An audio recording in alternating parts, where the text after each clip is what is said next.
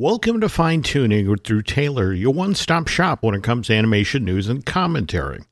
I'm entertainment writer Jim Hill, and Mr. Taylor, whose writings on the industry you can regularly read over on The Wrap, and whose musings on the Mission Impossible movies you can listen to on the Light the Fuse, the official Mission Impossible podcast. Well, Drew is missing this week, but with good reason. Later this week, starting on Thursday, January 18th to be exact, Mr. Taylor is headed up to Park City, Utah, where Drew will then be covering the 2024 Sundance Film Festival.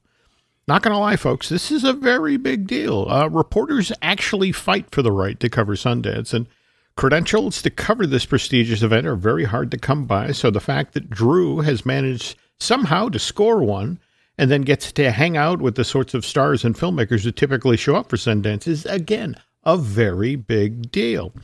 Mind you, the downside of Mr. Taylor getting this sort of professional opportunity is, well, Sundance Film Festival runs through Sunday, January 28th, which means that Drew isn't going to be around or going to be able to take part in the next couple of fine-tuning. So, which is fine. I'll hold down to the fort while he's up there freezing in Park City. Seriously, I just checked the weather report for that corner of Utah. They're expecting 1 to 3 inches of snow tonight with temperatures in the low 20s. So I hope the poor guy packed a parka.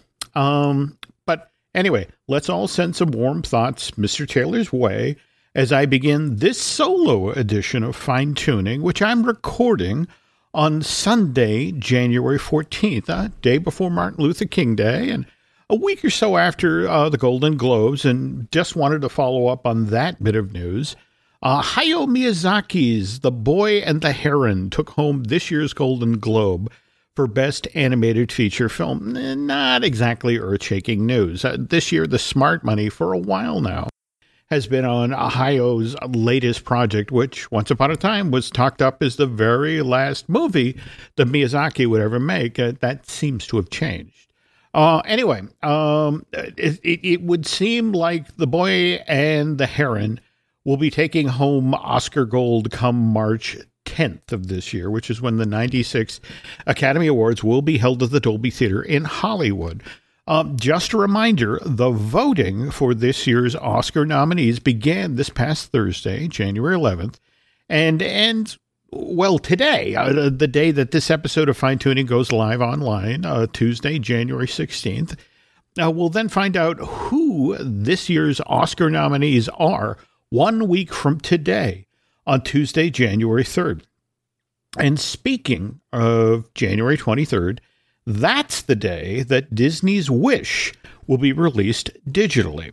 Now, Walt Disney Home Entertainment just revealed that the Blu-ray of this Chris Buck and Fawn Vera Thorne film will be released some 7 weeks later on Tuesday, March 12th, which, by the way, happens to be my 65th birthday.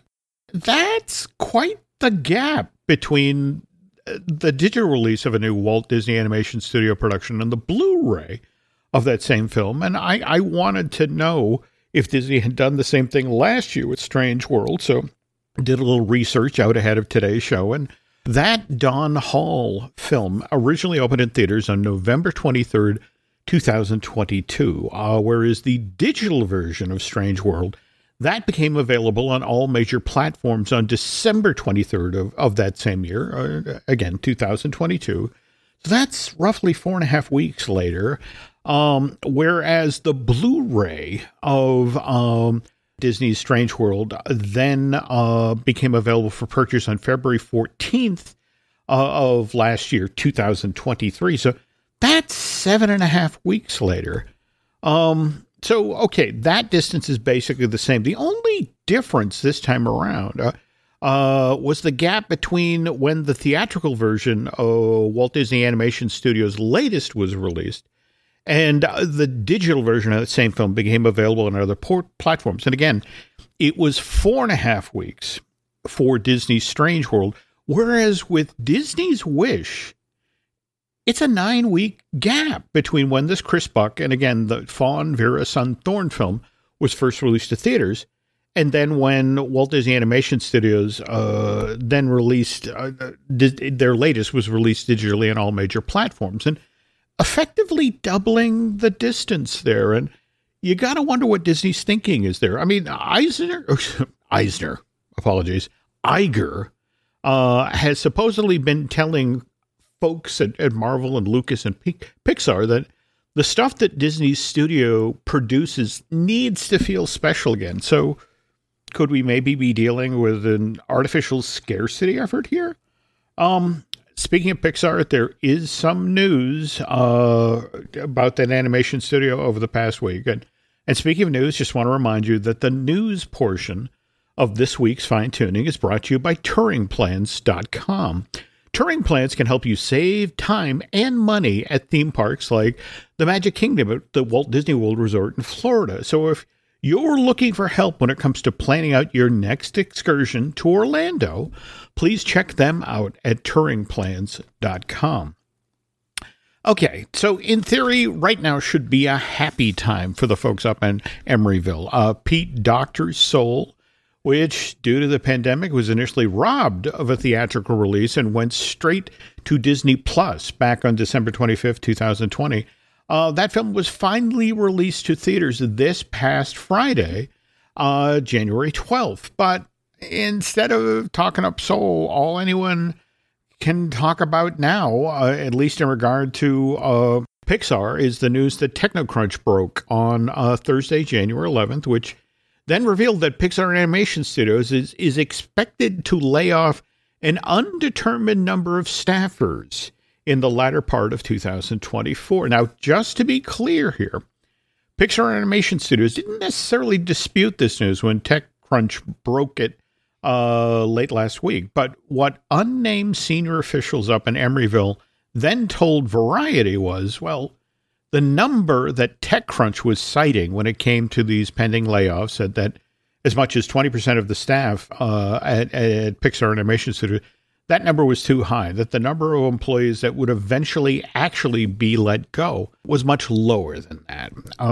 By the way, work still continues on Inside Eye 2. That Kelsey Mann movie arrives in theaters on June 14th of this year, 2024.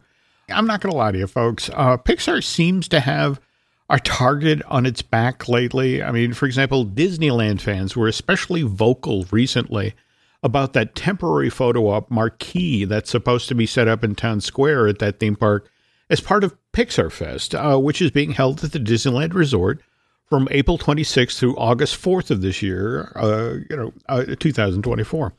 And I have to say, I love how people are so passionately complaining about this, again, temporary structure and how it's ruining Walt's Park.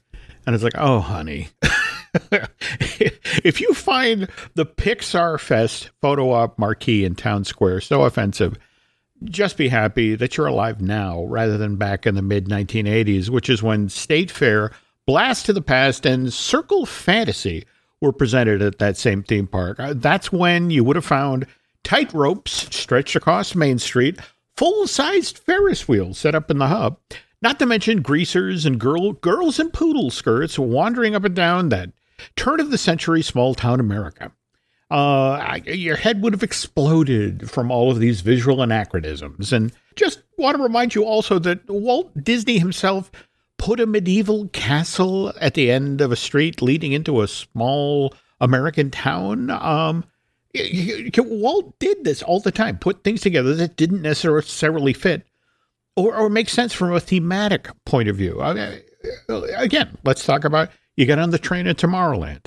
So, what's the first thing you see after you pull it out of the station? You see dusty stuffed animals in the Grand Canyon diorama, followed by animatronic dinosaurs in Primeval World. And then your journey ends in turn of the century, America at Main Street Station. And why? Why do any of these disparate elements make any sense from a storytelling point of view? Nope. But because Walt Disney was in charge of Disneyland Park when these elements were set into place, we accept it because, well, Walt did it. So it's got to be good, right? This is kind of why I get tired listening to that subset of Disney theme park fans who are constantly complaining about how the company is ruining things by changing Walt's park. And this especially makes me crazy when they start whining about Epcot, because let's be honest here, people. Walt had been dead for a decade when the Imagineers finally locked in their design for Epcot the theme park, not Epcot the city. So that place with Figment, the little purple dragon, sure. Feel free to get a selfie of yourself with the new statue of Walt that they just set up at Dreamer's Point, but just understand that theme park, as enjoyable as it may be, was not what the company's founder wanted to build when he bought all of that swampland in Central Florida. And again, not to be obnoxious here, but Walt the man had very little, if anything, to do with the design of the place we know today. Okay, so I know that rant is going to get me letters from the Disney diehards out there, so let me just double down here and say that the feature on the second half of today's show is going to have nothing to do with Disney. It's actually about the early days of Hanna-Barbera and what it took William Hanna and Joe Barbera to get their very first animated series for television out the door. The story involves a surprising amount of Hollywood history. Both Charlie Chaplin and Harry Cohn, the infamous head of Columbia Studios, they make a cameo appearance in this tale, which is why you might want to stick around and give it a listen. But first, this.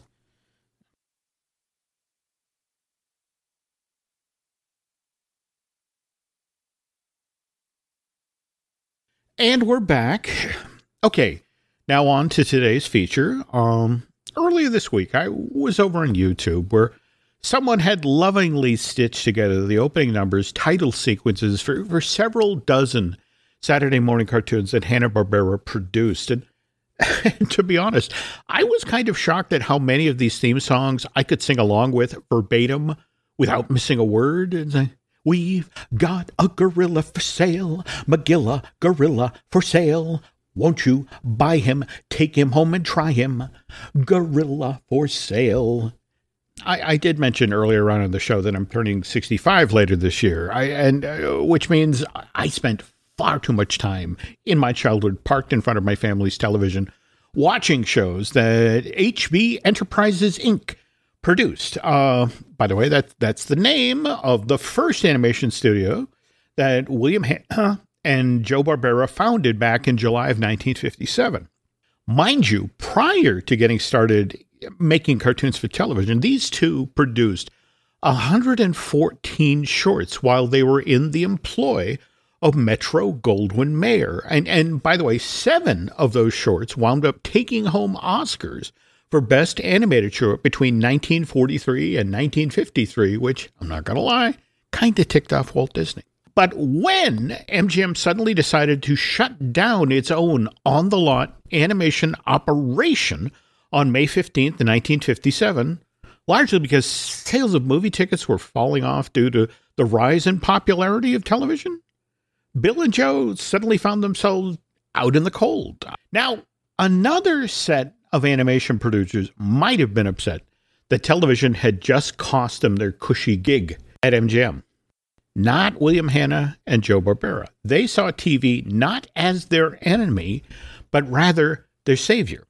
They then took their expertise, which again had been honed over the 20 years that Bill and Joe had worked at MGM. They actually met there back in 1937 when Hanna and Barbera had just begun working in animation. And they then laser focused in on the idea of producing animation specifically for television, which, to quote the title of Floyd Norman's great book about that Disney legend's own career in animation, these shows had to be faster and cheaper. HBO Enterprises, Inc., that's Bill and Joe's first animation company, that's what it initially was called, it threw open its doors on July 7th, 1957, less than 2 months after MGM's own animation studio was shuttered on May 15th of that same year, again, 57. Hanna-Barbera persuaded a handful of their old co-workers to come over and join them at their new operation. Now, where this gets kind of interesting is the first place that Hanna-Barbera worked out of after they left MGM, which you got to remember that place in Hollywood was once known as having more stars than there were in heaven. Anyway, they then went to the former home of another member of Hollywood royalty, and that was Charlie Chaplin Studios, which even today is located on the corner of North La Brea Avenue and Sunset Boulevard in Hollywood. Now, if you've seen The Muppets, the Muppet movie that Walt Disney Pictures released back in November of 2011, and remember that old Tudor structure, the one that had the giant statue of Kermit dressed as Chaplin's tramp, up on the rooftop, that's actually Chaplin Studios, which was built back in 1917, and this is where Charlie shot many of his classic feature-length films, like The Kid, City Lights, and The Great Dictator. Chaplin was the victim of political persecution. Scott Eyman has just published a great book on this topic, Charlie Chaplin versus America, When Art, Sex, and Politics Collided. Simon & Schuster published his 432-page tome back in late October of last year, 2023. Anyway, Chaplin leaves the United States in October 52, and he sells off his studio the following year in 53. Place stands empty for a couple of years. Given that it's on this really valuable piece of real estate, there is talk for a time of pulling the place down. And, well, one version has them putting in a shopping center, the other one a block of apartments. But in 1955, the people who were making the Adventures of Superman TV show, the one that starred George Reeves, they ran out the place for a while. And so the idea of pulling down Chaplin Studios is then abandoned, and which is why the space is then available when William Hanna and Joe Barbera are looking for a home for their fledgling television animation operation. So, okay, Bill and Joe are now looking to create an animated series for television. So what's the show going to be about? Well, it turns out while Hanna-Barbera was still working at MGM, they had actually developed a series for television, and they showed this idea, a show that was built around a cat and a dog, to Studio Brass in 56, but they passed on the project. So Bill and Joe still had all of this material that they developed for that animated TV series, which they wanted to call Rough and Ready. Hanna and Barbera then reach out to George Sidney, who was a veteran producer at MGM, and he had actually worked with Bill and Joe. They had created special animated sequences for a number of films that he made for MGM.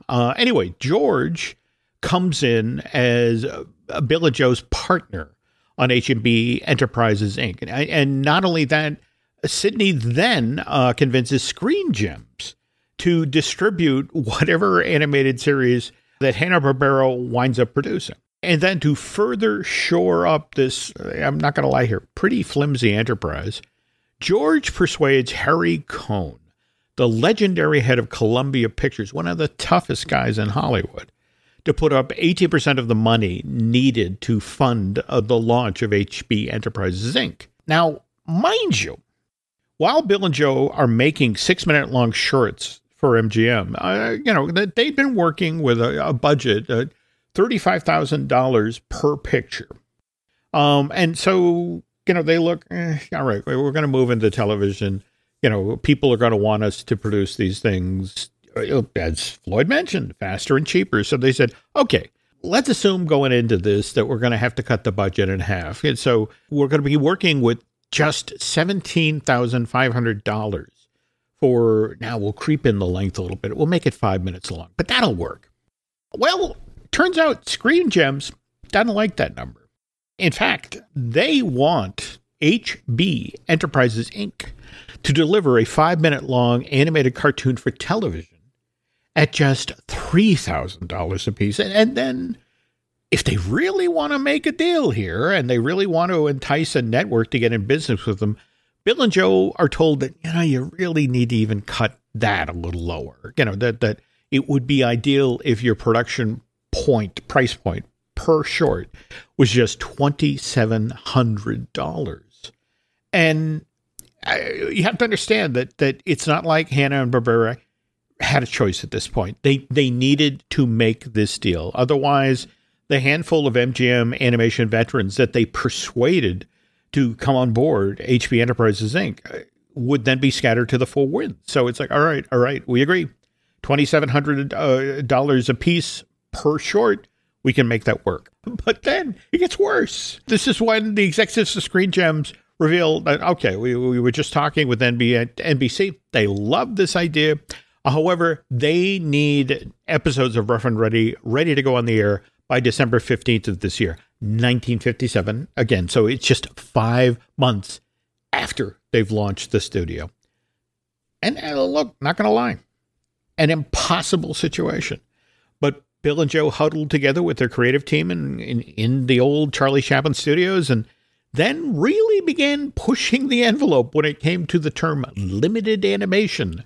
There were those back then who, when they viewed the early Rough and Ready episodes, which leaned into a lot of key poses and a lot of walk cycles, quickly dismissed this animated series for television as basically illustrated radio. But that said, one genuinely smart thing that Hanna-Barbera did back then was right from the get-go.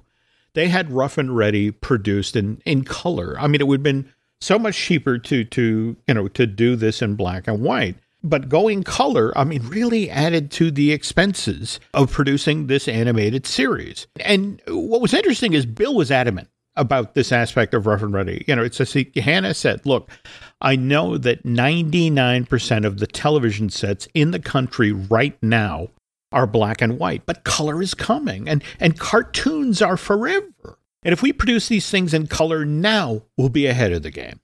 Later on, Bill Hanna would say producing Rough and Ready in color, while it did cut into HB Enterprises Inc.'s initial profit margins, was honestly one of the smartest things he ever did, because that Hanna-Barbera animated series, because it was done in color, it then extended Rough and Ready's overall shelf life. And okay, so the very first episodes of Rough and Ready debut on NBC on December 14th, 1957. Again, less than 5 months after HB Enterprises Inc. had been formed. This produced for television animated short, they were so well received that NBC quickly signs Bill and Joe to a 5-year-long contract to produce additional animated series for that network, which then led to the creation of Huckleberry Hound, Yogi Bear, Quick Draw McGraw, Pixie Dixie, and Mr. Jinx, Augie Doggy, and Doggy Daddy, let alone the Flintstones. And all of this because, well, executives at MGM back in 1956 looked at those storyboards and sketches that Bill Hanna and Joe Barbera had worked up for that Rough and Ready TV show and said, yeah, we're not interested in doing that. You're free to do whatever you want with that material. Because that's not how studios work today, folks.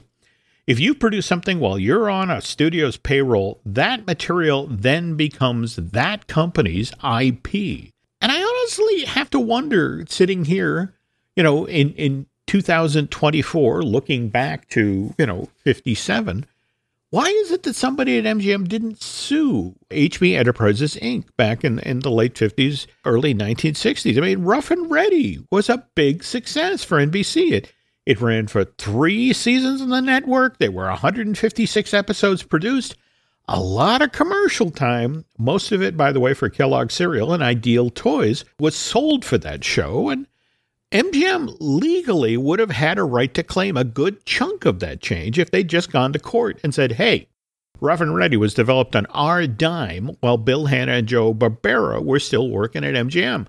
We have a legal right to some of that money that those characters have earned for HB Enterprises Inc. And I wonder why that never happened. And speaking of things I wonder about, who will Drew and his equally talented co-host, Charles Hood, be talking to on this week's episode of Light the Fuse, the official Mission Impossible podcast?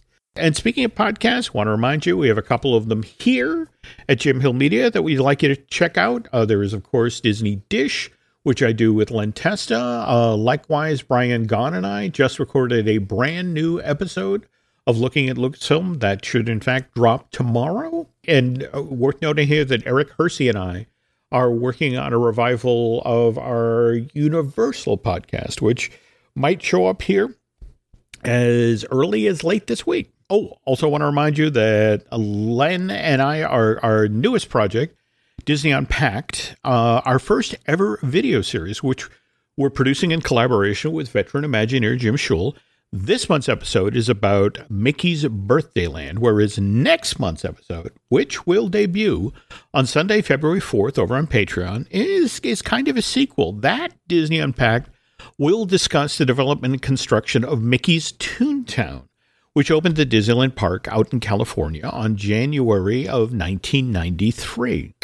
Beyond that, I want to take a moment here and to sincerely thank those of you who contributed to the GoFundMe that Len Test and Tim O'Brien set up to honor Aaron Adams' memory, our late great producer. Their original goal there was to raise $5,000 to help Sabrina Geiger, that's Aaron's widow, with the unexpected bills that are associated with Aaron's untimely passing. But thanks to your generosity, there's now more than $15,000 sitting in that GoFundMe account. And I have to say, you guys are just the best. So, all right. Anyway, heading out the door here, want to remind you about social media. To keep tabs on what Drew's up to. You want to head over to X Twitter, where his handle is Drew Tailored, like a tailored suit. Whereas you can find me on X, Twitter, whatever. Also Instagram as Jim Hill Media.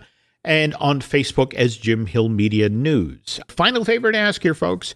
If you could go over to Apple Podcasts and rate and review, well, not just the show you're listening to right now, Fine Tuning, but also Mr. Taylor's efforts with Charles Hood, the Light the Fuse, the official Mission Impossible podcast. That would be very, very helpful. And I think that's going to do it for this week. So, like I said, please send some warm thoughts Drew's way, because it gets cold up there in Park City. Let's all look forward to the stories he's going to bring back from Sundance. But thanks for listening. Until next time, take care, okay?